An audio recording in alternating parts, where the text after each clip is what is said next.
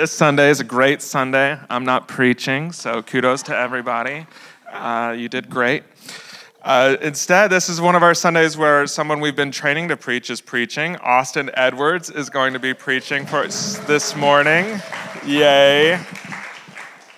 It can only go downhill from that moment. No, Austin is so great. I remember meeting Austin. He came to our apartment in Culver City, I think the first week we had moved here, and we didn't even know what this meant, kind of sacrificial love. He's like, I came from Studio City with this food for you. And we're like, great. There's a studio down the street. We didn't even know. It was like 2 hours of a slog. You were finishing up the Page program at NBC. You would now knowing, it's like, oh my gosh, for perfect strangers, he did that. He had to have prepared to cook weeks and days in advance. And it was very delicious. Barbecue chicken, sweet tea, and macaroni and cheese. But since that moment, Austin has been a beloved friend of mine. He's been a very faithful person in this church, leading a missional community alongside Evie, many moons ago.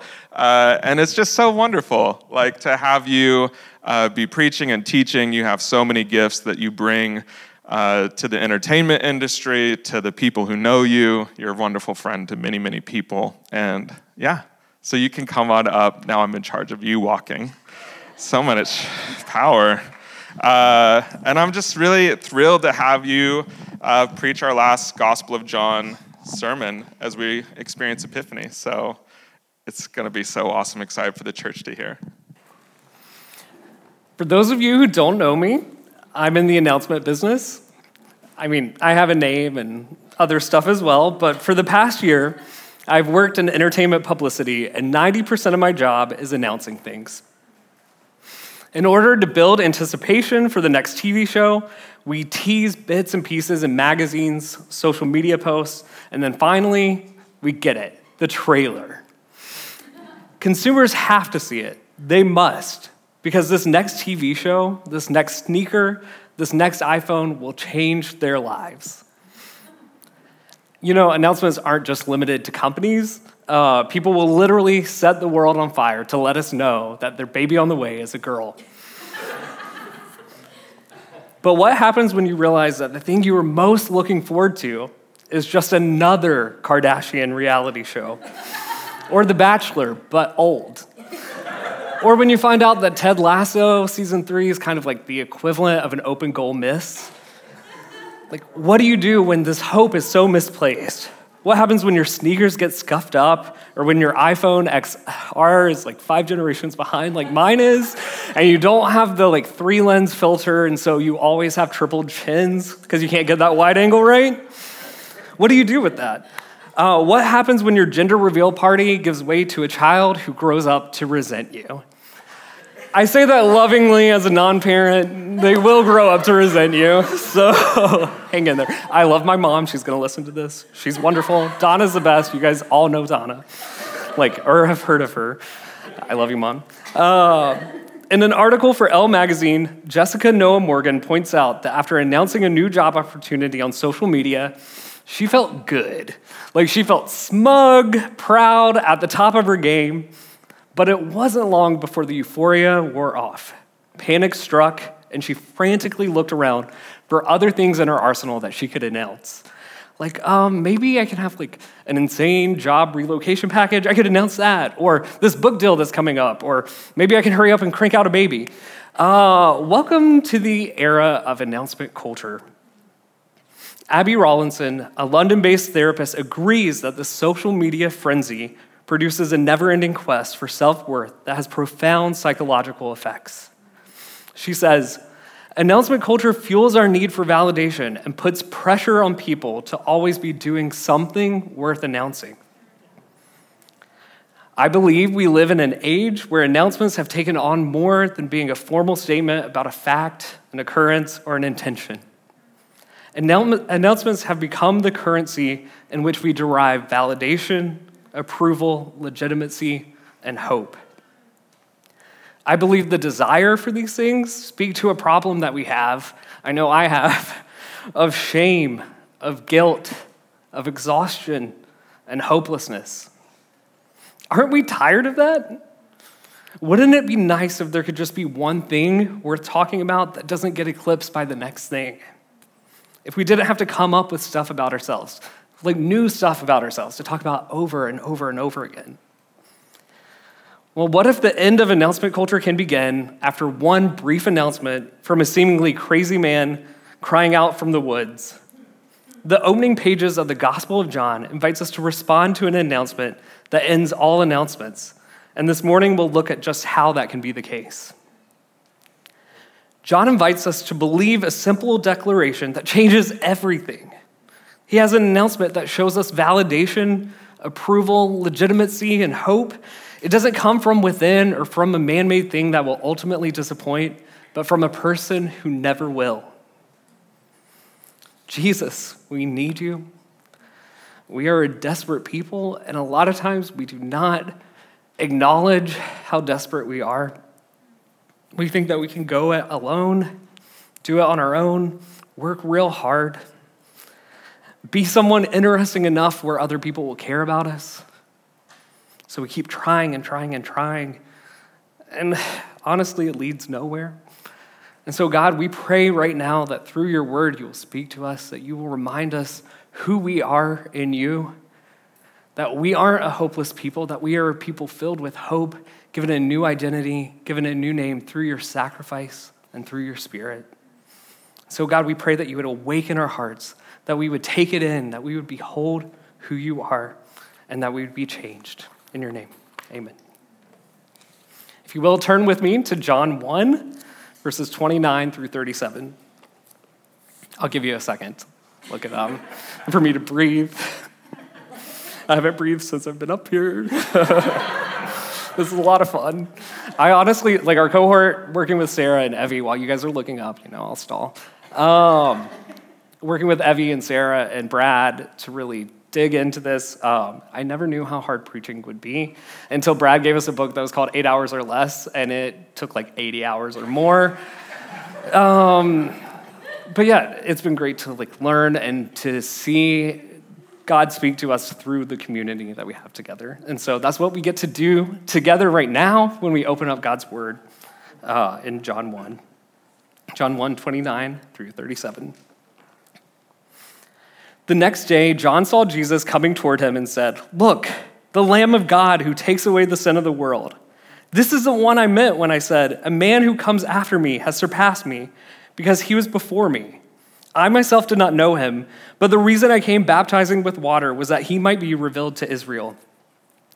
Then John gave this testimony, "I saw the Spirit come down from heaven as a dove and remain on him. I would not have known him except that the one who sent me to baptize with water told me, 'The man on whom you see the Spirit come down and remain is he who will baptize with the Holy Spirit.' I have seen and I testify that this is the Son of God." The next day, John was there again with two of his disciples. When he saw Jesus passing by, he said, "Look, the Lamb of God." When the two disciples heard him say this, they followed Jesus. This is the word of the Lord. So John had become quite popular and was baptizing so many people that one day the Pharisees came to him and said, "Are you the Messiah?" He was not, and they had to be relieved because, he was wearing camel and eating crickets. So they're like, "Phew, crisis averted." So the next day after that is where this text kicks in, and John saw Jesus and told everybody, "Look, the Lamb of God who takes away the sin of the world. This is the guy that I was telling you about yesterday where I can't even untie his sandals. I saw the Spirit of God come down from heaven and remain on him. He's God's chosen one." And the day after that, John was back at it again with the same old message. So we read that and we probably ask, what does it mean for Jesus to be the Lamb of God? I'm so glad that you hypothetically asked that. Let's take a look. So before this story, there's another story, a story that Jewish listeners of John's announcement would know intimately. The phrase Lamb of God would call to mind the very story of Israel, who they are as a people group, their deliverance from slavery in Egypt, their failure to follow God wholeheartedly, and the mercy that they would still receive in spite of their failure. This announcement would remind them that God heard the groaning of his people. His people had become slaves in Egypt, and God remembered his promise. God remembered his promise, so he sent Moses to rescue them. Pharaoh says, I don't know your God. I don't care. I'm not going to let your people go. And so the Lord displays his power by sending plagues. Back and forth, back and forth. God sends a plague. Pharaoh says, I'm not going to let your people go. And then the 10th and final plague ultimately results in the death of the firstborn son for the Egyptians. But the Lord provides a way for the Israelites to escape God's judgment. All they have to do is kill their best lamb and spread its blood on the sides and the tops of the door frames. So God will see the blood and his judgment will pass over them. God allowed a substitute to keep his people from judgment. The blood will be a sign that the lamb died in your place. This announcement would also remind them that there's even a place where the prophet Isaiah is saying that someday somebody is going to come and by his stripes you will be healed. This man will be despised and rejected. This man will be a man of sorrows, acquainted with deepest grief. This man will be pierced for our rebellion, crushed for our sins, beaten so we could be whole, and whipped so we can be healed. This man will be oppressed. He will be afflicted, yet he will not open his mouth. He will be like a lamb led to the slaughter, and as a sheep before its shearers is silent, so he did not open his mouth. And this would be the story that would be retold and rehearsed time and time again, every year when the Israelites would make their sacrifices of atonement, and every day when they made the morning and evening sacrifices. So this is not merely a metaphor. Like we hear Lamb of God and we're like, okay, cool. But this would be something that they would hear this announcement of John's and see the murder of an innocent lamb that had been substituted, that had been taken their place. They would smell the burning aroma.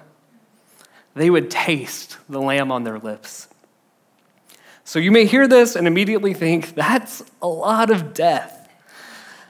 What's with all this Old Testament language where God seems so brutal and complicated?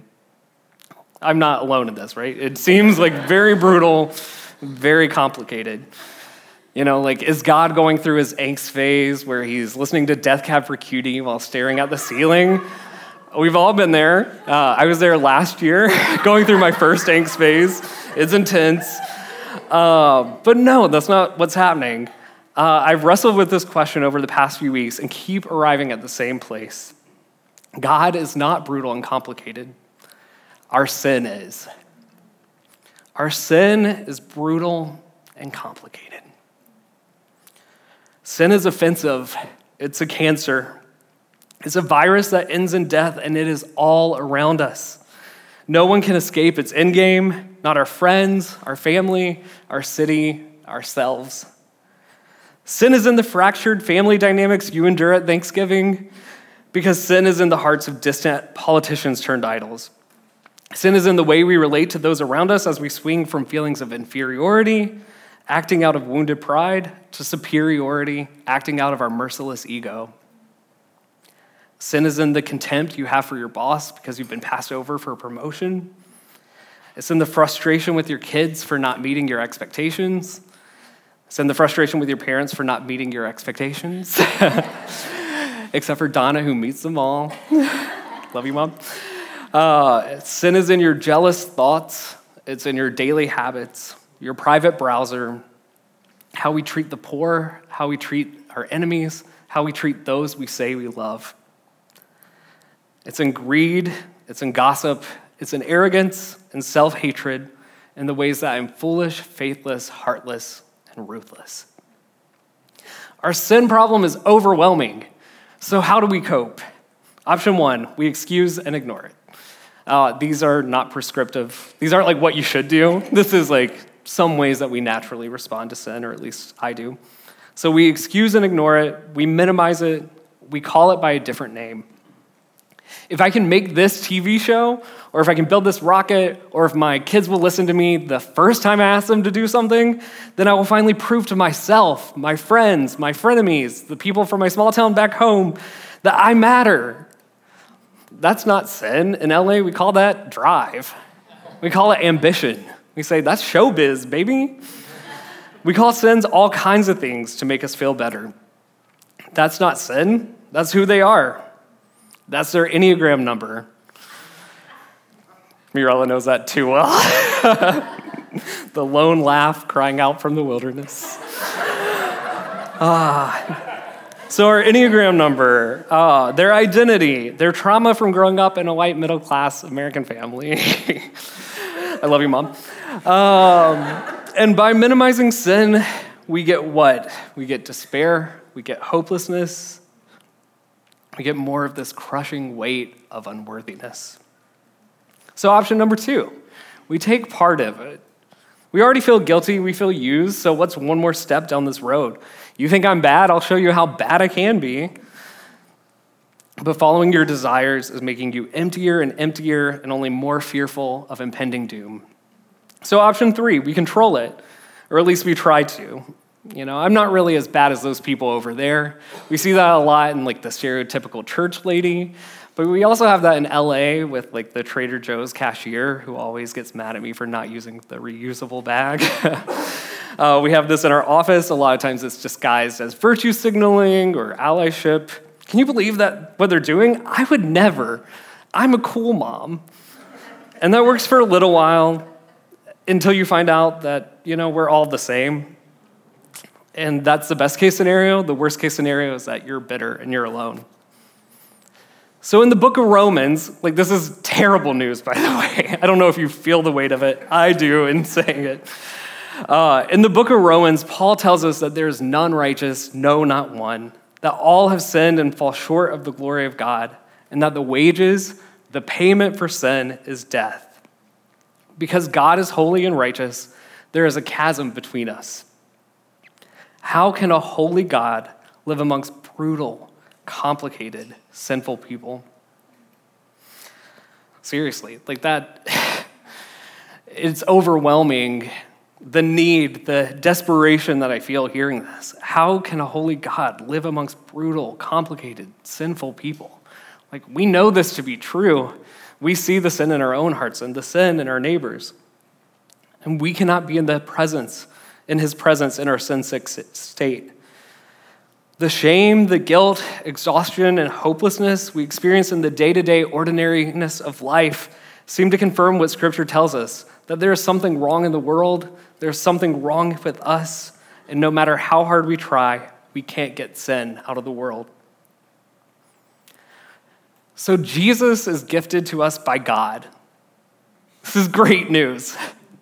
Jesus is gifted to us by God. As a lamb, he becomes a sacrificial animal who carries away a condition that is prohibited in God's presence. He carries away our sin. On the cross, we see that he's not out for blood. Instead, he's a bloodied lamb settling the debt that we owe. On the Day of Atonement, the priest was required to lay both of his hands on the sacrifice and confess over it all the iniquities of the people of Israel, all their transgressions, all their sins. This symbolized how sin would be transferred to the animal who would take responsibility for sin and the penalty for sin's judgment. The killing of the animal shows us that sin earns divine judgment and that forgiveness is secured by substitutional sacrifice.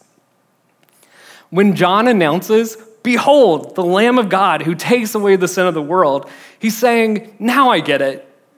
The reason Isaac was saved, the reason the Israelites' firstborn sons were passed over, the reason we could have the presence of God dwelling in the tabernacle, it was never because this cute little fuzzy little lamb was going to save us. It was all pointing forward to this. It was because God did not withhold his son from us, his only son. Jesus is the one who would be our substitute. Jesus is the one who would pay everything that we owe. Jesus is the one who would stand in our place. And Jesus is the one who would voluntarily die so we could go free. So after we see that he's the Lamb of God sacrificing himself in our place so we could be passed over, we may ask another question of this text, which is, what does it mean for Jesus to be the anointed one? Verses 32 through 35. Says, "Then John gave this testimony, I saw the Spirit come down from heaven as a dove and remain on him. And I myself did not know him, but the one who sent me to baptize with water told me, the man on whom you see the Spirit come down and remain is the one who will baptize with the Holy Spirit. I have seen and I testify that this is God's chosen one.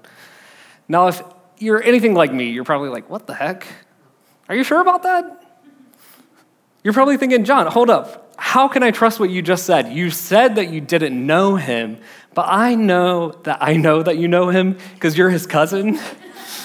It's a little confusing. Maybe your mind replays the conversation that Mary had with Elizabeth, where Mary literally is just like, hey girl, what's up? And Elizabeth is filled with the Holy Spirit, and John in utero jumps with joy. So you're like, come on, John, get real. So I think what John is getting at here is that he only knew Jesus in part. He knew him, but he didn't know him. It's like Mary Jane when she sees Peter Parker for the first time as Spider-Man, you know? It's like, oh, now I know a whole different part of him exists. It's like the hot jock giving the okay bland nerd a makeover, you know? She takes off her glasses and she's actually been gorgeous this whole time. Like, I knew her, but I didn't know her. I think that's what John is doing. I think that's what John is saying to us. John is telling us that Israel's long-awaited hope, John's family reunion fodder, that Jesus was actually God in flesh. This is actually true, and John had seen it with his own eyes. John wants us to know him as well. And I think that a lot of times we settle for less. John wants us to know that we can be confident that Christ's sacrifice is sufficient because Jesus is God's chosen one. This isn't how we've decided to deal with our own sin. This isn't how we've decided to deal with this problem. This is how God has chosen to set things right. Hebrews 10:19 through 23 says, therefore, brothers and sisters, since we have confidence to enter the holy places by the blood of Jesus, by the new and living way that he opened for us through the curtain, that is, through his flesh. And since we have a great priest over the house of God, let us draw near with a true heart and full assurance of faith, with our hearts sprinkled clean from an evil conscience and our bodies washed with pure water. Let us hold fast the confession of our hope without wavering, for he who promised is faithful. We can also be confident because Jesus' sacrifice is given to us and his Spirit is given to us.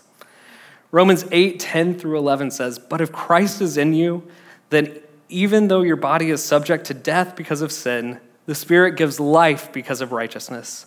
And if the Spirit of him who raised Jesus from the dead is living in you, he who raised Christ from the dead will also give life to your mortal bodies because of his Spirit who lives in you.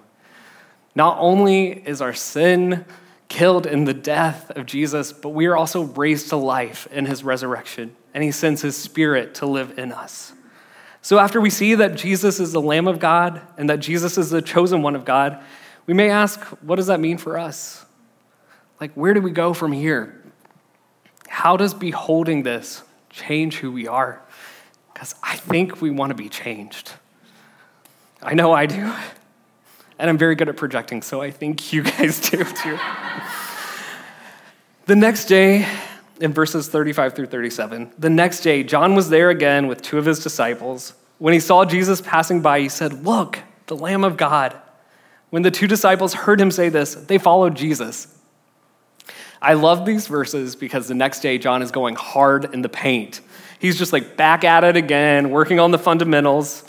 He's got the same old message because the same old message is still so powerful. Behold the Lamb of God. Behold, interrogate, investigate. We love a good Law and Order, don't we? Investigate. Let's figure it out in 45 minutes, just how great God is. Let's observe. Let's view. Let's gaze upon. Let's contemplate. Let's witness. Let's experience it for ourselves. Let's regard. Let's glimpse it. Consider. Notice. Gawk at. Pay attention to the Lamb of God. 2 Corinthians 3:17 and 18 tells us that when we behold him, we become like him in the same way that all old married couples start to look alike and sound alike and have the same mannerisms, and it's really creepy. But in this case, it's not creepy because we're becoming more and more like Jesus. It's actually kind of cute. Now the Lord is the Spirit, and where the Spirit of the Lord is, there is freedom. And we all who with unveiled faces contemplate, behold the Lord's glory, are being transformed into his image with ever-increasing glory, which comes from the Lord, who is the Spirit, God's anointed one. Beholding the Lamb changes who we are at our very core. Shame, guilt, exhaustion, and hopelessness disappear once we know that we are deeply loved and deeply known by the God of the universe. When we behold him, we can't keep it to ourselves. In 1857, Charles Spurgeon did a sound check to test the acoustics a day before he preached to a crowd of 23,000 people. Rather than being like, is this thing on, or counting to 10, he cried out in a loud voice, "Behold, the Lamb of God who takes away the sin of the world." A man was working up in the rafters, and he got really freaked out. He just heard this faceless voice crying out, "Behold, the Lamb of God." And so, since he didn't know what was going on, he ran home and immediately put down his tools, went home, found peace by beholding the Lamb of God. I believe that our city, Los Angeles, city of angels, city of dreams, city of stars, according to La La Land, is one of the most evangelistic cities in the world. You have to watch this new TV show. It will change your life. Have you tried this new restaurant? It will change your life. Have you done this new hike? You are gonna hate it. But the view is gonna change your life. We talk about things that we love. It's not that hard.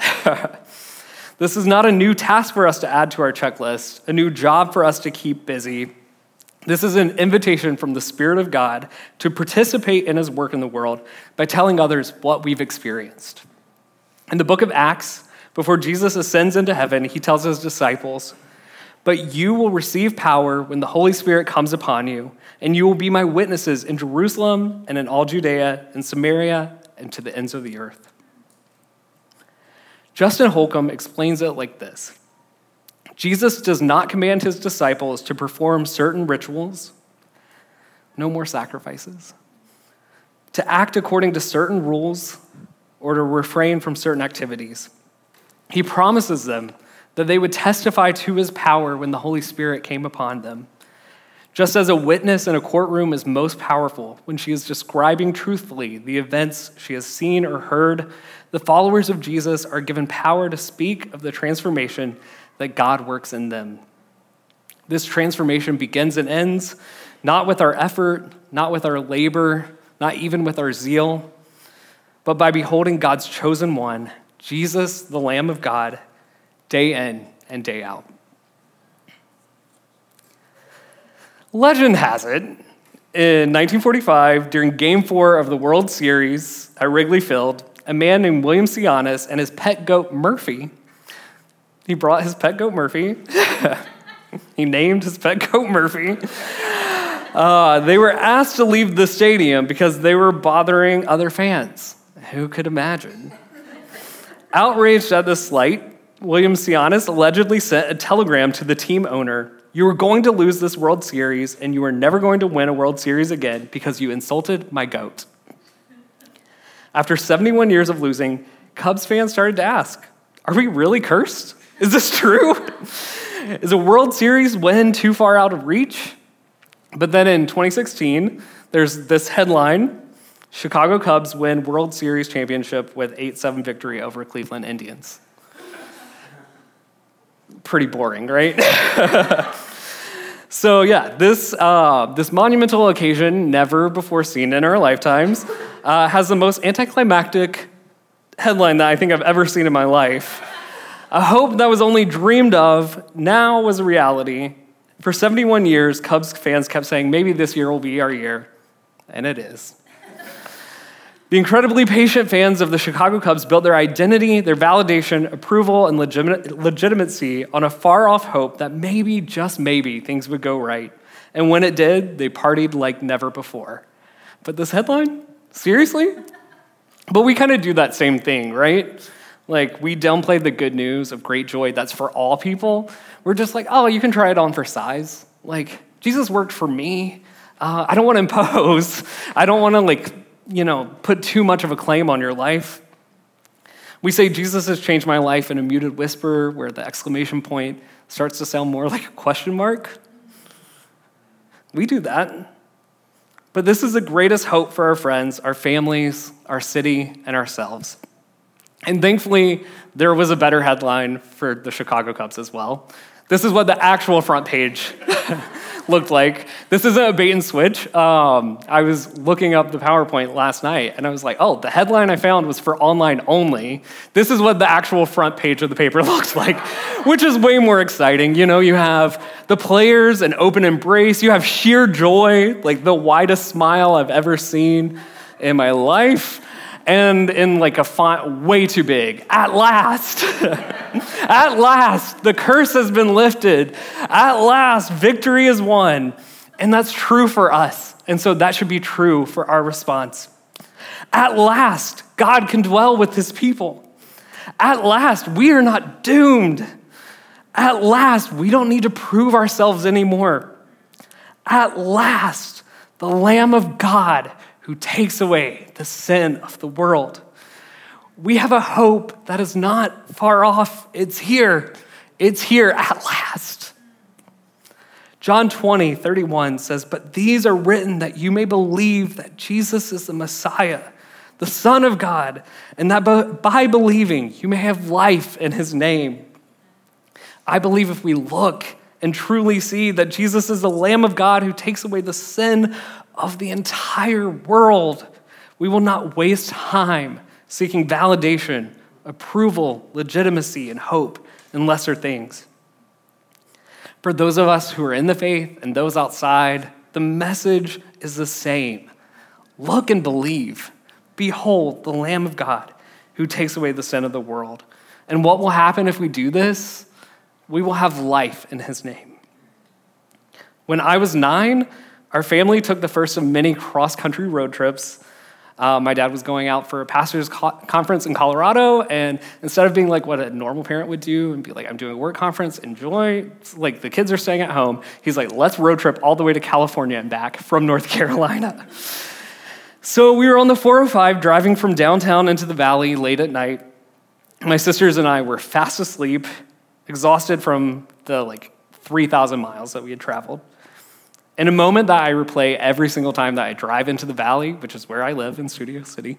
So it's a lot, especially coming from any church event, 3 or 4 times a week sometimes. In a moment that I replay any time that I make this drive, my dad calls out, "Hurry, look, don't miss this." He didn't want us to miss the beauty of the second largest American city lit up at night. And this is what John is doing with his announcement. John is calling out, "Hurry, look, don't miss this. Behold, something far more beautiful and glorious than city lights. Behold the Lamb of God who takes away the sin of the world."